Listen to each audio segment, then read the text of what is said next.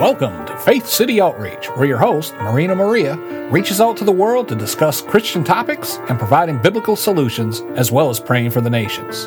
Deuteronomy 31 verse 6 says, "Be strong and courageous. Do not be afraid or terrified because of them. For the Lord your God goes with you. He will never leave you nor forsake you." The music in this broadcast is provided courtesy of Zapsplat.com. Now, here is your host, Marina Maria. I declare the scripture, Zechariah 2:5, over Faith City Outreach, where the Lord says, "And I myself will be a wall of fire around it, declares the Lord, and I will be its glory within." Welcome to Faith City Outreach. This is Marina Maria with today's special guest, Pamela Christian from Yorba Linda, California. She is an ordained international minister and an award-winning author, as well as a speaker and a media personality. Thank you, Pamela, for being on Faith City Outreach to share your latest book, Prepare for the Harvest, God's Challenge to the Church Today. Oh, thank you, Marina. I really appreciate being here and having the opportunity to share. I appreciate it. Pam, when did God touch your heart to write this book, Prepare for the Harvest, God's Challenge to the Church Today, which provides an urgent message to the church today? Mm-hmm. I think it was about October of 2018, which curiously is when my previous book, there's currently 5 in the series, the one that's previous to this is called Prepare for the Harvest, Confidence in God's End Time Challenges. That book was written because I could see that there were a lot of people starting to live in fear, foreseeing different signs of the times that might be the end of the time, the end of the age. And I didn't want people to have fear because evil is going to increase. We're warned about that in the Bible, but evil will never outpace righteousness. So that book was written to give reassurance to people. And about the time that that was published, October of 2019, then, the Lord began working on my heart about the book that we're talking about today, Prepare for the Harvest, God's Challenge to the Church Today. And the reason for that is I could hear a lot of prophets, a lot of people speaking about the great end time harvest, which Jesus spoke about, the great white harvest. And I didn't feel, and I don't see the church at large being prepared. If there was a great influx of people who come to the faith of Jesus, like we can read about in the Pentecost of the book of Acts, are the churches ready to receive the people? I don't think so, and that's what really moved my heart to write this book.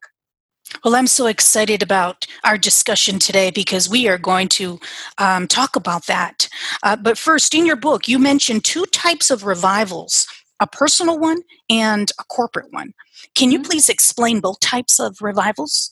Absolutely. A personal revival could be easily explained by way of a salvation, an individual salvation. When a person realizes that they are at a distance with God, they don't want to be at a distance with God, they want to have faith in Jesus and be in right relationship with God the Father by the power of the Holy Spirit, and they repent. And repent simply means to turn around from your ways that are going away from God and make yourself go back toward God, to agree with God's premises for the best way we should live. That would be a personal salvation, and it would be a personal harvest or a revival. A corporate revival would be when many people come to the realization that we don't want to be removed from God. We want to be in right relationship with God, and they, again, repent and decide to pursue God through faith in Jesus by the power of the Holy Spirit. When does God demonstrate his fresh outpouring spirit on great numbers of people? When their hearts are right. I mean, it gets down to the heart, the matter of the heart. God judges us by way of our hearts.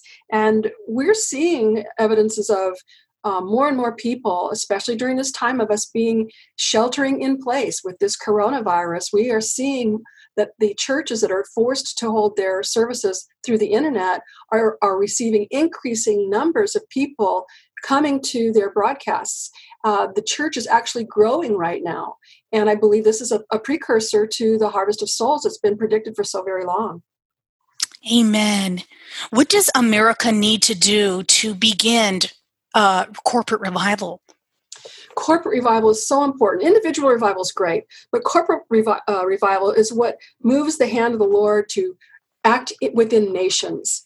And one of the things I learned as I was researching for the book is there's a group of churches in Florida who have gotten together. What they did is they realized that individually they could not solve the problems of their community, but collectively they could.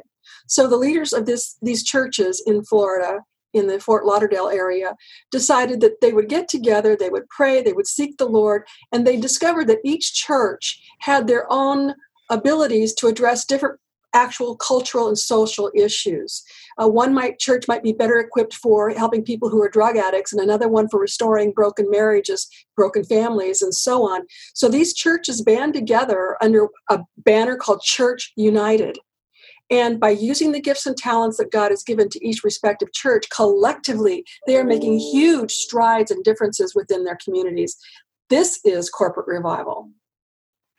What historical pattern do we see when God provides a revival to people? The historical patterns are all throughout the Old Testament especially, and I've got New Testament examples as well. But what the pattern is that the people fall away from God. And once they fall away from God, God allows them to live according to their own choices and to suffer the consequences of their choices until such time that they don't want to live that way any longer, and they repent and they cry out to God and return.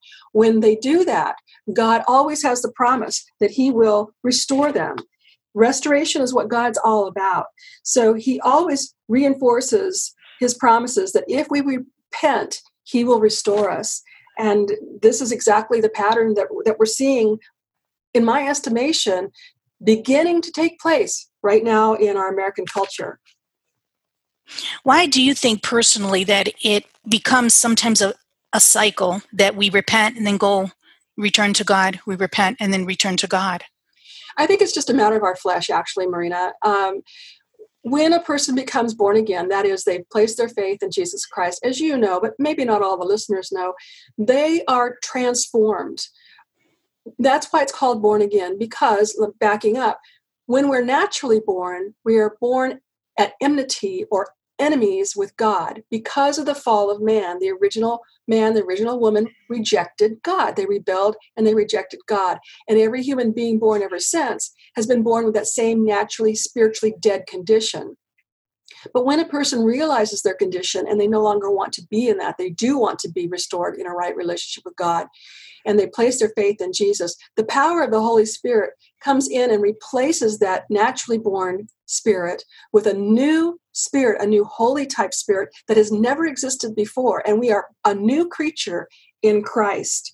So when we repent, when we choose to have a relationship with God the Father through faith in Jesus Christ, that's when we see the shifts and the changes begin to take place individually, and then it becomes a movement, if you will, into the culture one by one, which is what Christ wants us to do. He wants us to share the gospel and to make disciples of all nations. So one by one, we see the increase of people who have faith in Jesus. But first we have to be the example.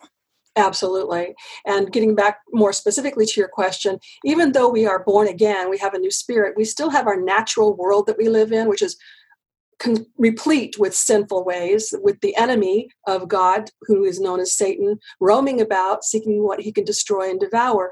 So we still have our flesh, that is our bodies. We still have our natural lusts and tendencies that we are supposed to cooperate with God and the Holy Spirit and learn to have victory over our flesh, which is not always easy. It can be done. God would never ask anything of us but what he doesn't also equip us and make it possible. But we do fall back into our ways. Again, we see this again, a time and again in the Old Testament, where people say, yes, God, we want to obey God, we want to remain with God. And slowly, through maybe intermarrying with other cultures, idol worship, different things, slowly they fall away until they get to such a place that they don't want to be there any longer, and they return to God. And it's a vicious cycle, a very vicious cycle that we can see from the beginning of time. Yes, and of course, I would think too that it'd be easy to fall away when you're not praying or when we're not in the Word. Yeah, Yeah, fellowship is key. And I heard a story, and I'm not going to do it complete justice, but basically the story was when you take a coal from a burning fire and you set it apart from the fire where it is no longer attached to the main source, slowly that coal burns cold. And that's what happens to us. That's why we need the fellowship. God created us with the desire to have community. And it's when we are in community, when we have accountability, when we have reasons to want to grow in our faith and grow in our knowledge and grow in our understanding, we will see a greater victory over the flesh. What a great example, Pam. Pam, I'm curious to know, how were the unbelievers responding to past corporate revivals? And that's a good question, because it's going to be two camps. And then the way the Bible refers to it is sheep and goats. The sheep are those who are called and belong to God. They don't maybe follow the Lord at the present time of any kind of a revival. But when the revival breaks out, the sheep do respond. The goats, not so much. And I get the picture with your question of the days of Noah. Years and years and years it took him and his family to build the ark. And during the time he was building the ark, he was providing warning of what was coming. Judgment is coming if you don't repent. And the people didn't, as we read about. And in God's response, he brought upon a worldwide flood. And those who willfully, continually to reject God found themselves drowned in the flood, while Noah and his family, the righteous people, the only righteous people that were on earth at the time, were spared. Right. What a powerful example. That is so true. So true. In your book, you also mention, as stated in the introduction, many people are crying out for the end time great revival to come. However, I see little being done to prepare for this in terrible time. Please give us specific examples about how we should spiritually and personally prepare for this great and challenging time, because I know that the purpose of your book is to prepare the church for what God is soon to do. Right. It's human nature that we want the glory of things, we want the benefit of things without understanding or recognizing that we need to go through a process to get there. It's the process of going through pain and suffering that allows us to come to a point of victory and overcoming. I want to see a lot of people come to Christ, and that's a good desire. But we need to understand there's going to be a time of preparation leading up to that, where God is going to be making sure our hearts are being checked. There's a heart audit, if you will, where God is revealing to us the things that need to be changed. And that is not only in our own hearts, but the way our hearts are demonstrated through the ways we live our lives. So there will be a cultural shift out of a changed heart that takes place. And that's painful. Discipline is always painful. But even as loving parents, we discipline our children. It's the discipline that allows us to realize right and wrong and to make a choice. So are you saying that right now is such a critical time that we need to examine our hearts? Absolutely. And it's interesting you say that, because the first book in the series, and the series is called Faith to Live By, the first book is titled Examine Your Faith, Finding Truth in a World of Lies. And that whole book is about a personal examination of our hearts and what we believe, why we believe it, because the nature of deception is that the individual is unaware of their condition. That's the nature of deception. The person is unaware. So unless we intentionally examine what we believe and why we believe it, unless we intentionally humble ourselves and allow the Lord to help examine our hearts before Him, we won't know the things that are preventing us from the victories that Christ died to give us. So we will continue in our ways that will be destructive ultimately. And along with that, Pam, I'm sure it's also very important to check our thoughts, our attitudes, and our words and our deeds. Absolutely. Something as simple as unforgiveness or bitterness and it can prevent us from walking in the benefits and the victory that God wants us to have. Amen. There's another area in your book where you state that people do not really understand that revivals include remedial judgment. corrective judgment upon groups of people. Can you please explain and give an example of remedial judgment? Right. Remedial judgment would be discipline, loving discipline. Remedial judgment is corrective action on God's part. And I think of Jonah, who ran the other way. God asked him to go to Nineveh and tell the people if they repent, he will restore them. That was God's promise. But Jonah had such a heart condition against the Ninevites that he went the opposite direction. And he ended up being swallowed by a great fish and lived in that fish for 3 days. So that was a remedial judgment upon Jonah. And it was actually what happened was Jonah's disobedience, then being made known to the Ninevites, put the fear of God in the Ninevites, and they repented. Right. Now, do you think that's a lot like us, that we want to hide away from being corrected? Oh, absolutely. I think the Apostle Paul said that no discipline is pleasant at the time. When I was a child, I didn't like getting spanked, and I certainly don't like getting spanked by God spiritually, right? Exactly. But I've had a whooping or two, and when I realize my God is right, I am wrong, and I repent, I come into agreement with him, the restoration elevates me so much higher than what I was in my disobedience. It's glorious. Right, but how do we get to that understanding and also that appreciation that that's what it provides us? Going through it a time or two. When the Lord disciplines us, it's always because he wants to restore us. So he does it in a way that's going to give us every opportunity to see the truth about ourselves and the truth about God and decide to embrace him more fully. Excuse me.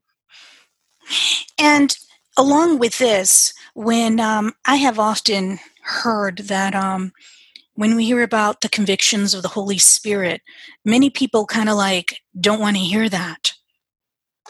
Right. There's a natural tendency in us from birth that we reject God. We inherited that from Adam and Eve.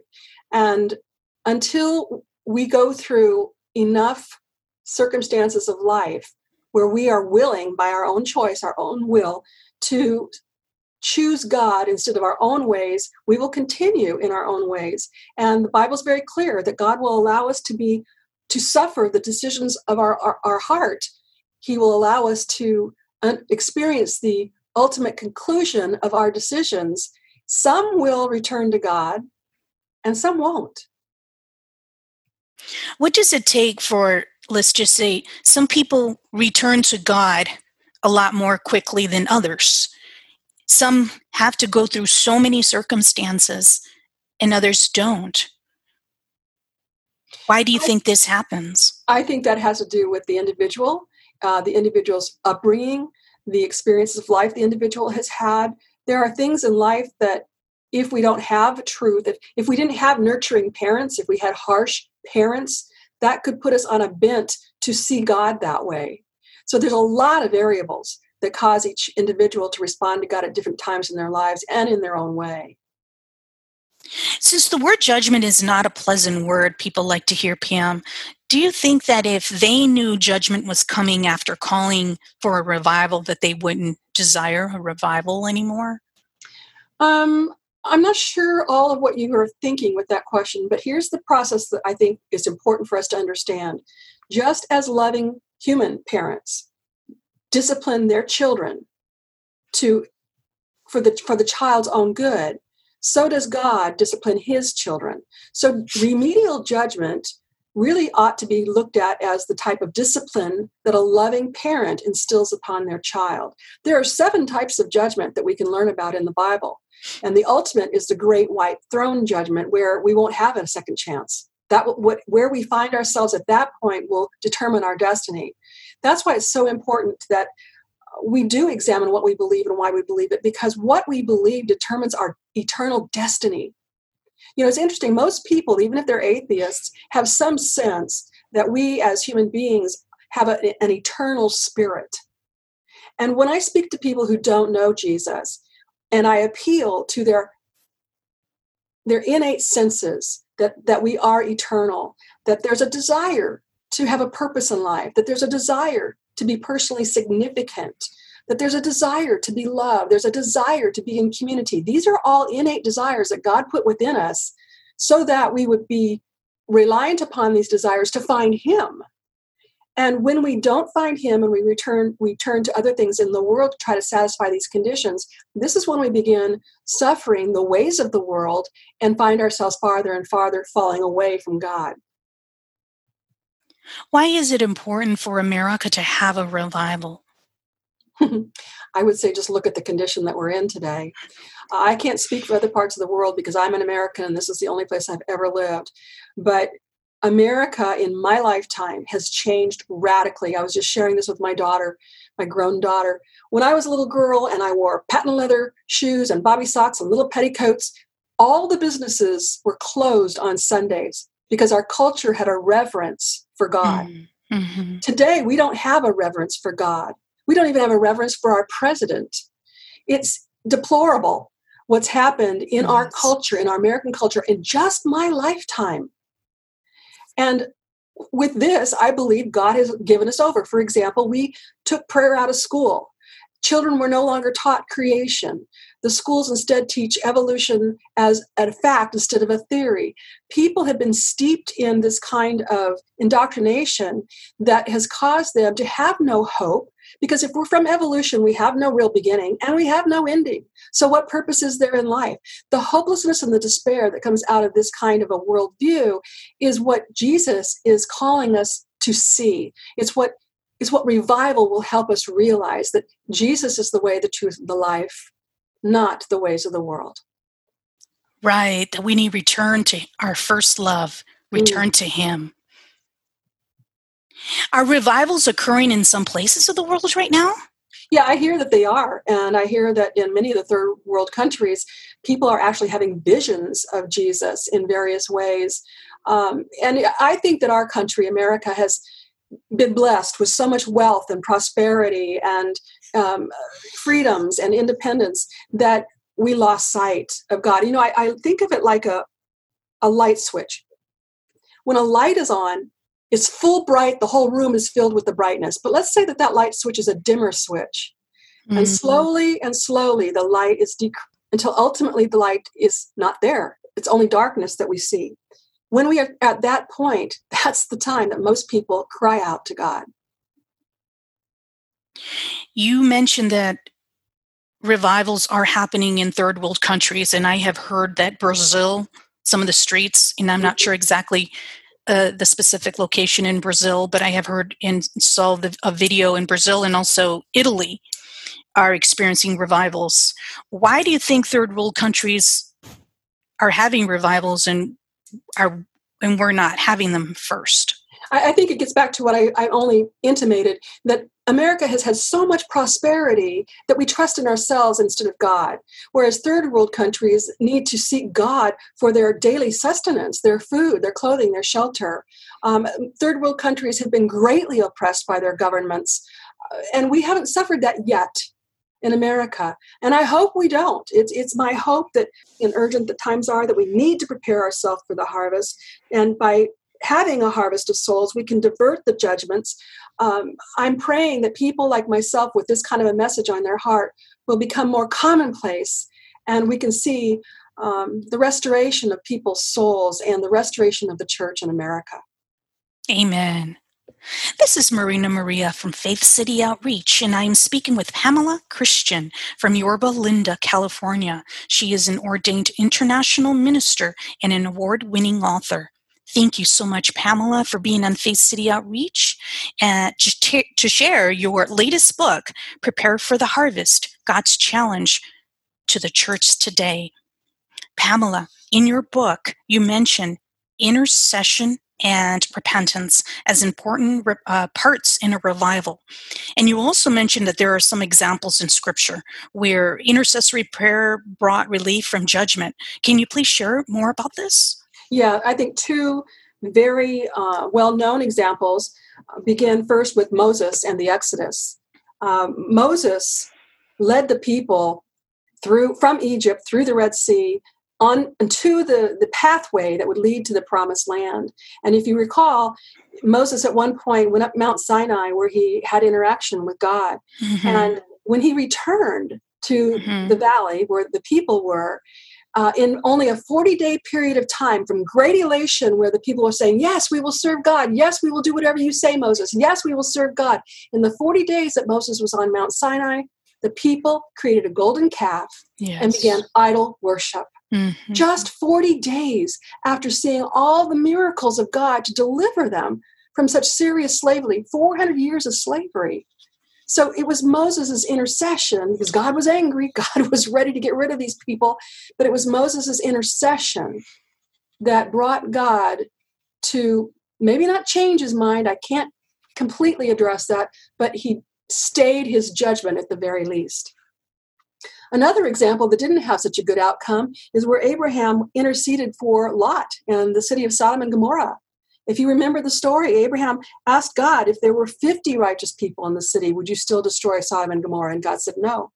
And Abraham asked, if there were 45 righteous people in the city, would you destroy the city? And God said no. Abraham got it down from 45 to 40 to 30 to 20 to 10. And God said, if there were 10 righteous people in the city, I would not destroy the city. But the city was destroyed because there wasn't even 10. How should Christians be praying about our upcoming revival? Soberly. I mean, it's very serious. We need a revival. Just look at what's going on in our world today. The reports of human trafficking, the reports of serious drug cartel, the failure of the family, the failure of respect for law and order and civility, even the increase of bullying. All these things are evidences of how far we've come from God, and how, and I put it this way, there is a whole generation of people who are going to hell in a handbasket that's been woven by the church.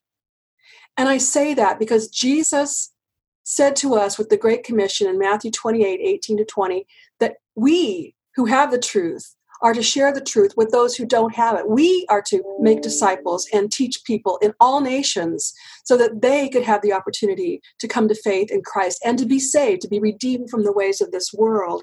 So if we are realizing that we are all on the path to destruction, and Christians are the ones who've been charged with sharing the truth that we've been blessed to have, is it any wonder that in Peter we read that judgment begins with the house of the Lord? Where else would it begin? God commissioned us to share the truth that we've been blessed to find, and we haven't done such a great job, so no wonder judgment begins with the house of the Lord. So are you saying that really in the church, the world is just, the church is a reflection of the world and the world is a reflection of the church? In our culture in America, that's pretty much what we have. We don't have the church standing out as a standard of righteousness or a standard of morality.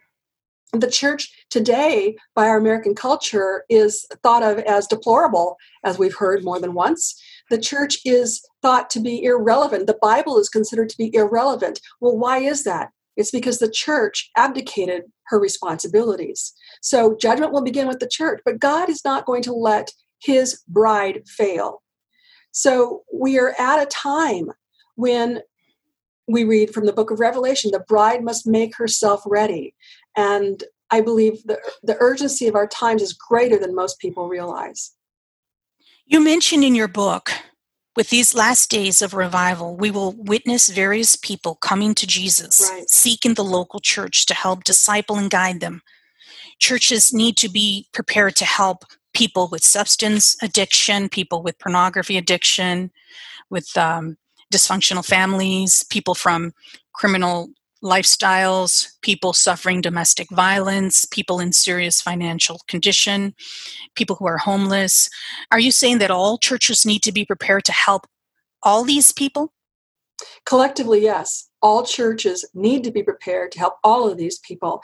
But as I've shared with the example of the Church United in Florida, not every church is equipped to take care of each one of these issues. Right. But collectively, and that's what God wants. He wants us to have unity.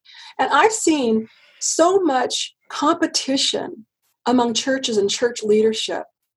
it really, it burdens my heart.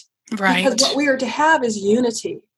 And if we have the unity, we will be able to do, the Bible says, we will be doing greater things than what Christ did.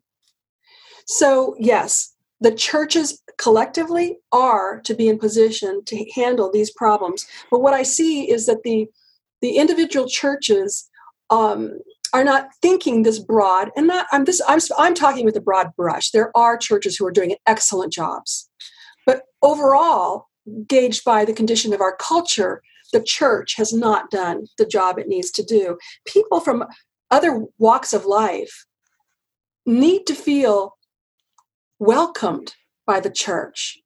But as I've written, people feel judgment by the church. They feel excommunicated by the church. They feel rejected by the church. That's just wrong. And the church is going to have to be disciplined and experience remedial judgment because of it. What if the churches or some churches can't be able to help all these people? If you mean, what if individual churches can't help all these people? Then I say get together with other churches in the community and do like the people in Florida did, decide who has what gifts and talents and experiences, divvy up the responsibilities. It's pretty much that simple. That's really interesting that you say that, because by doing that, you would have to partnership with another church, right? Right. And that's also another issue that we're dealing with right now with the body of Christ, is that, we see the division between leaders with one church to another, and the competition and the lack of willingness to partner up with other churches. Right. When I talked to one of the people who were involved with the Church United out of Florida, the way she said it is, we laid down our logos, our individual corporate logos, we laid down our egos, and we band together under wanting to serve Jesus. We read in the book of Revelation that there are 7 different church cities, and each one of those churches were unique. They were different. God addressed each church according to their weaknesses and their strengths. And there was one church, Church of Laodicea, that was really in, quote unquote, hot water. Now, you mentioned, or the lady had told you, that she lays down their egos. So that tells me that there's pride. Absolutely. Yeah, absolutely. The human pride is one of our strongest pulls away from God. As we read about in Genesis, the pride of life, the lust of the flesh, and the lust of the eye were the 3 conditions that the enemy of God, Satan, appealed to cause Adam and Eve to reject God and to choose their own ways instead. And without realizing it, they thought they were choosing their own ways, but what they really did was to choose the ways of the devil. And it reminds me in James 4:6, it says, God opposes the proud, but shows favor to the humble. Mm-hmm. Absolutely. And there's another passage that we really ought to be focusing on, meditating on. And many of us are familiar with 2 Chronicles 7:14 because it's been used in the National Day of Prayer so often. But I want to focus on the verse that precedes it. So we're talking about 2 Chronicles 7:13 and 14, which reads, and this is God speaking, when I shut up heaven and there is no rain, or command the locust to devour the land, or send pestilence among my people, like coronavirus, and pestilence among my people. If my people who are called by my name will humble themselves and pray, seek my face, and turn from their wicked ways, then I will hear from heaven, and I will forgive their sin and heal their land. Amen. So we see that humility is definitely key. Pam, why is it so important to remember to invite the unchurched to church, especially during revival times?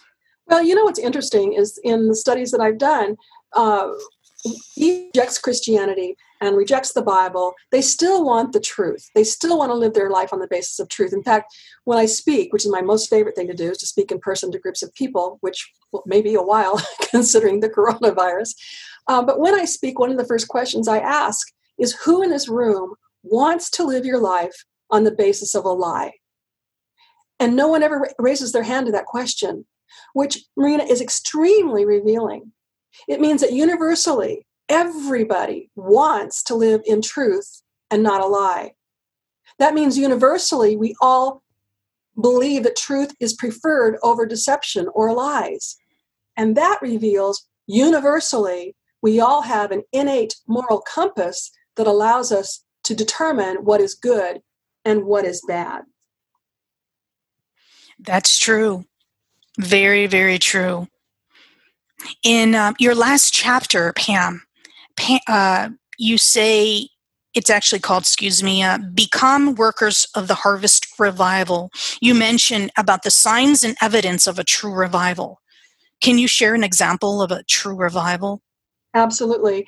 I mentioned, we've been talking about it, it always starts with the heart. You know, a revival can be sparked by just one person. We read the prophets, especially the minor prophets of the Old Testament, and we see that God has a prophet who has a heart for God, and it's the prophecies and the warnings and the intercessory prayer of these prophets that turn the hearts of men. So we've got patterns for spiritual renewal, and it always starts with the heart.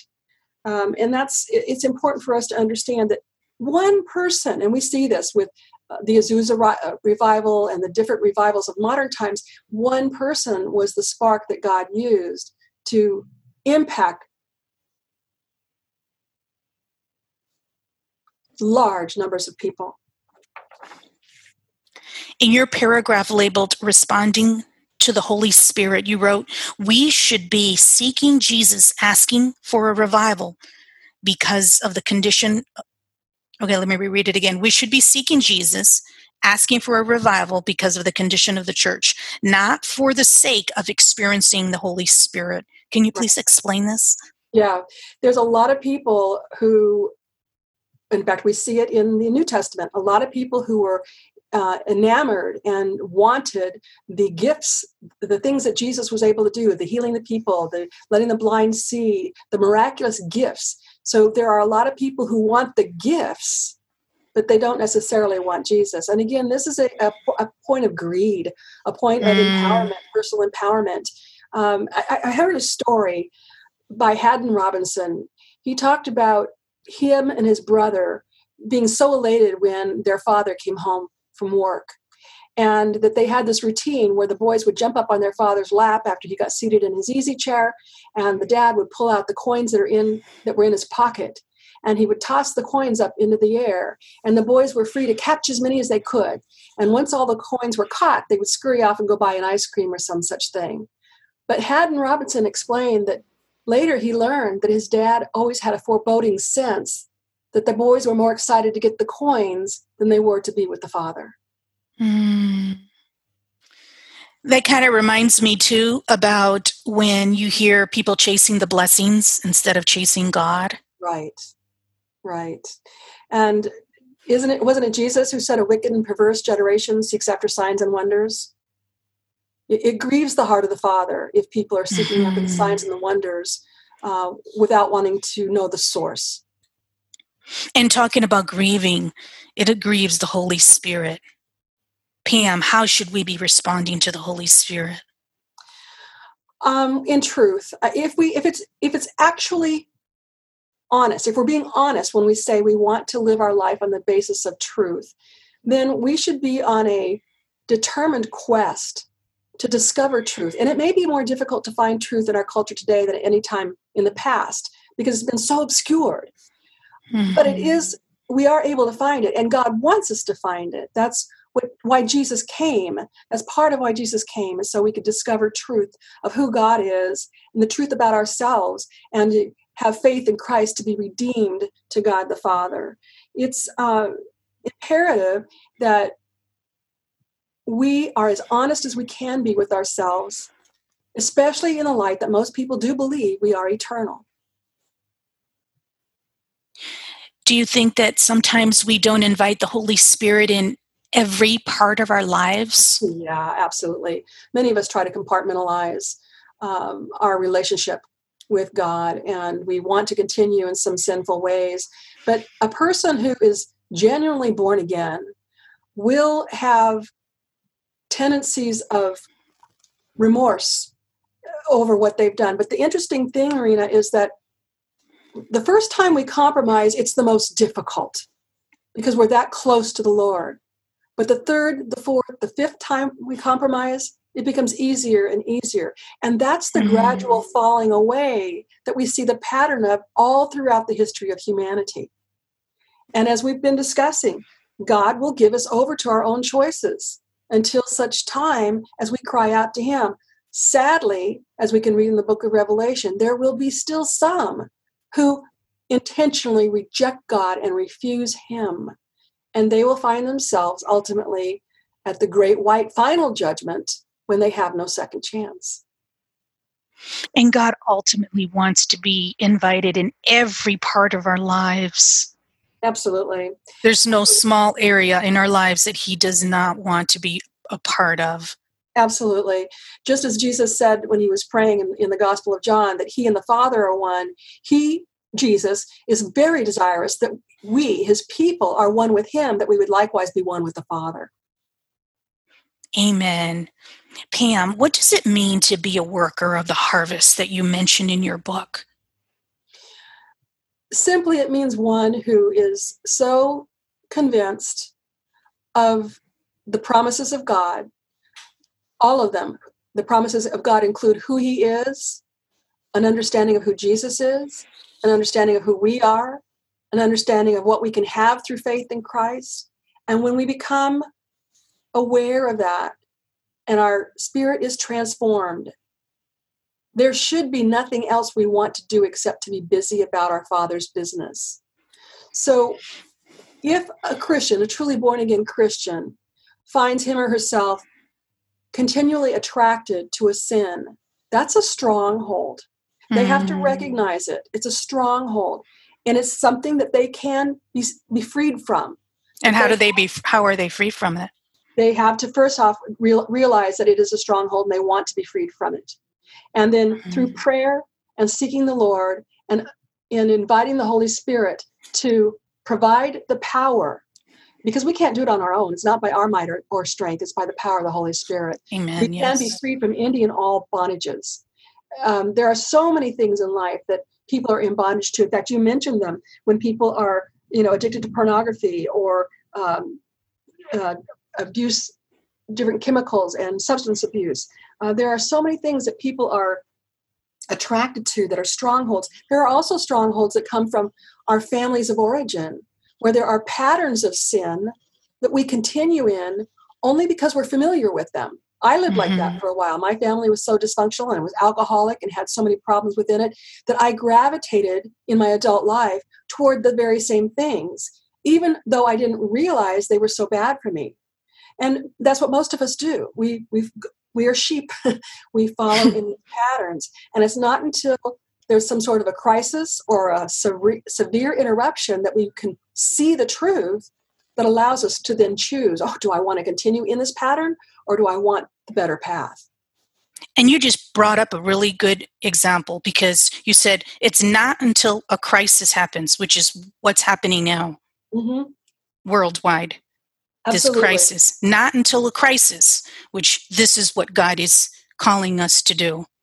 Absolutely. When we are complacent, we are happy, we're fed, we're clothed, we have homes and security, we have good jobs. We don't see the need for God. We become self-sufficient. And when we become self-sufficient, God is displaced.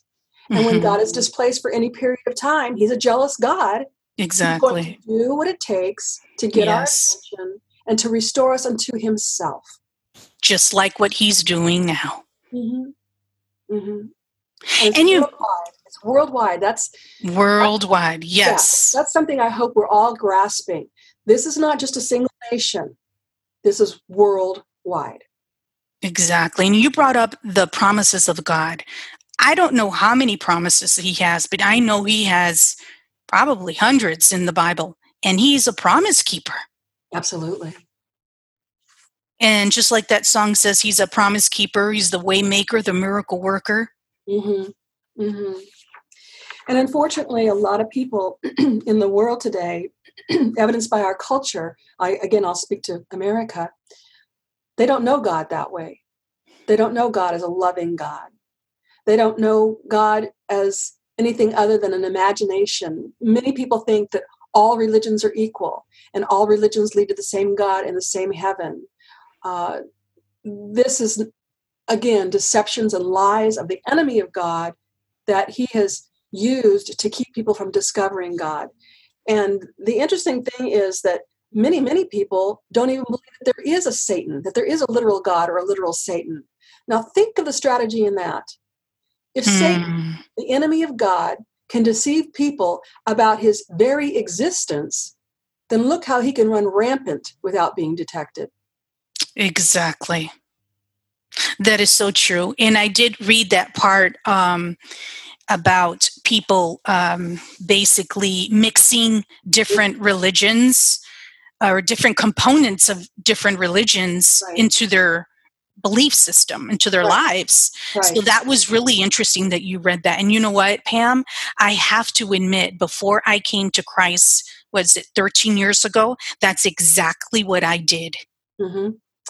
A lot of people do. And in fact, Marina, it was an article that I read by ABC News entitled, that's the wrong term. It titled, Americans Are Surprisingly Flexible About Matters of Religious Faith. Mm-hmm. And I thought I would read that we don't mind having people of different faiths living in our country. That's not what I read.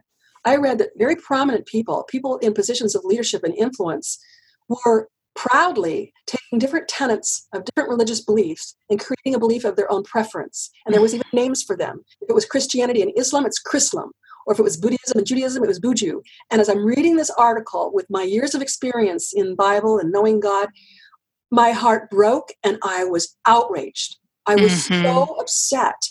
And I sat down to write what I thought was going to be an op-ed piece to the ABC News article. But as I was writing it, and you should have seen my fingers flying on that keyboard, I was so angry. As I was writing it, the Lord whispered, it's going to be a book. And I'm like, okay, Lord, that's fine. It can be a book. And I'm still typing away. And then as I'm typing away, he says, it's going to be more than one book. So, okay, Lord, fine. And that's how this book series, Faith to Live By, was birthed. I never, ever planned on being an author. In fact, I never planned on doing many of the things that God has allowed me to do. I haven't aspired toward them. He instead has wooed me and shown me that this is a path that would be fulfilling. And that's what's interesting. When we are doing what God created us to do, when we are living according to our God-created purpose, that's the only time we can ever find genuine personal fulfillment. Yes. When we live in anything less than that, we will always be frustrated. Exactly. I agree. And as long as you maintain with what God is,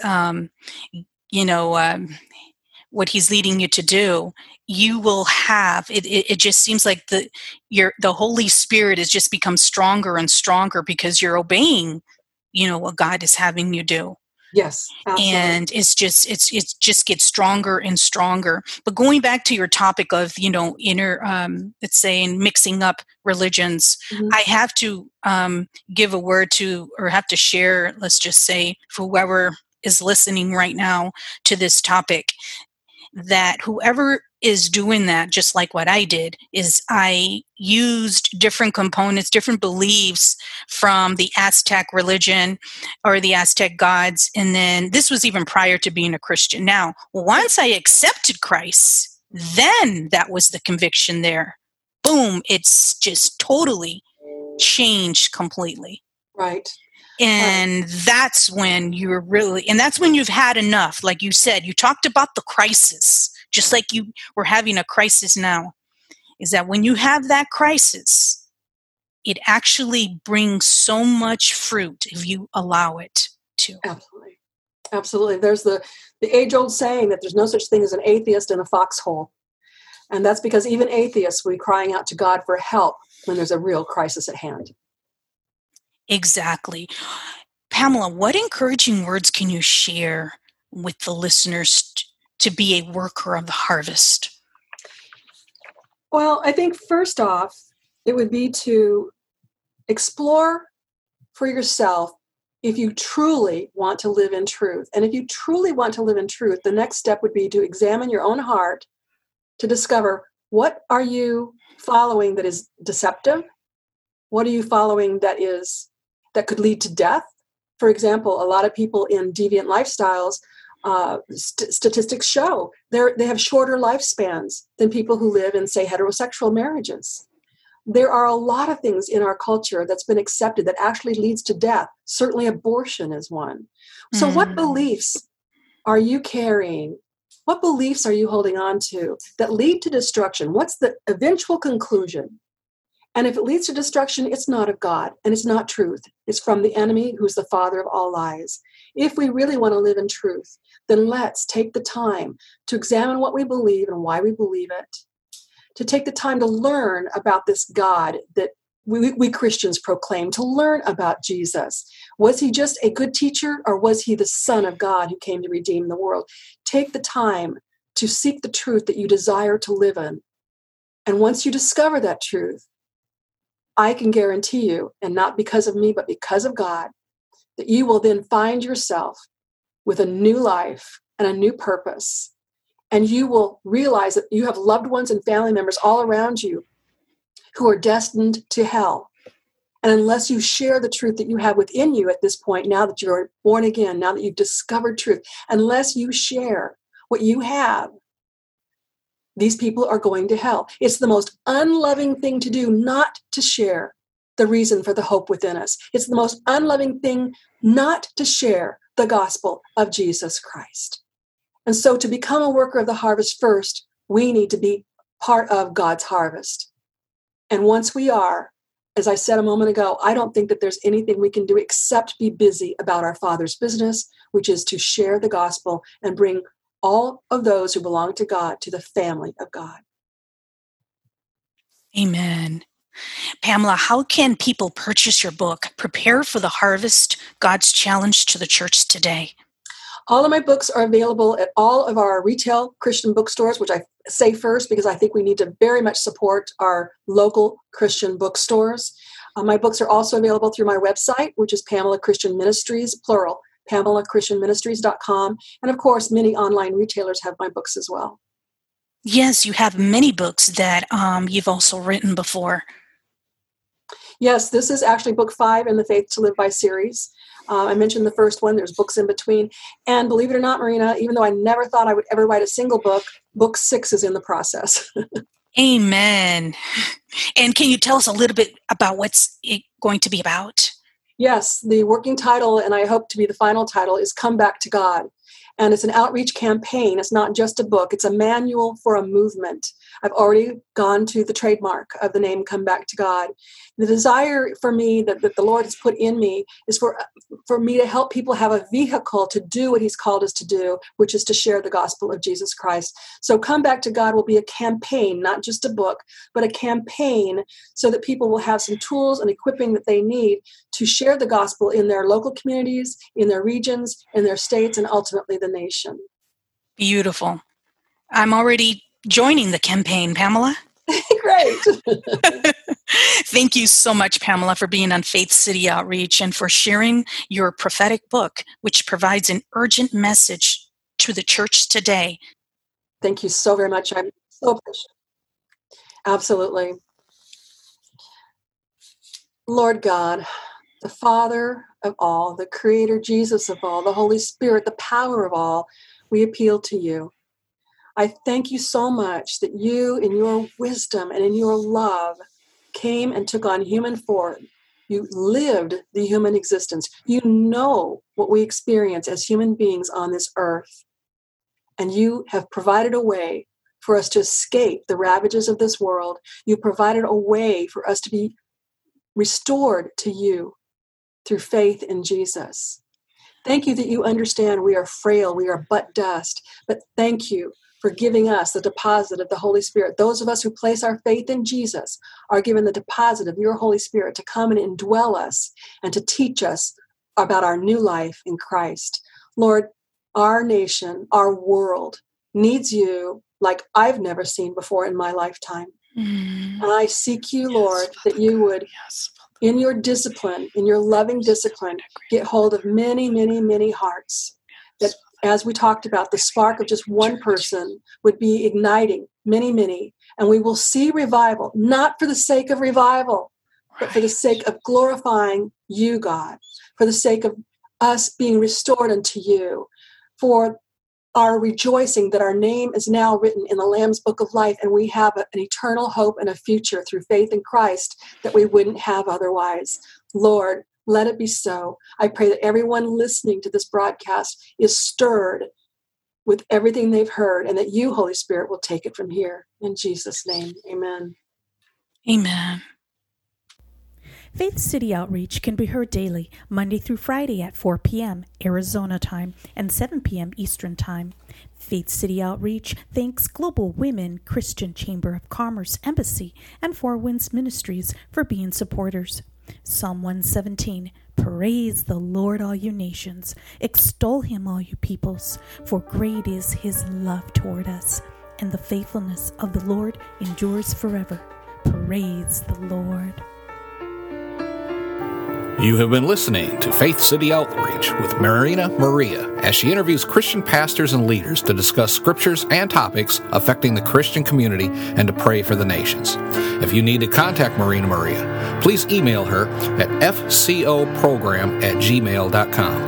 That email again is fcoprogram@gmail.com. Until next time, Marina wants to remind you from Matthew 6:33, but seek ye first the kingdom of God and his righteousness, and all these things shall be added unto you. The music used in this broadcast is used courtesy of Zapsplat.com.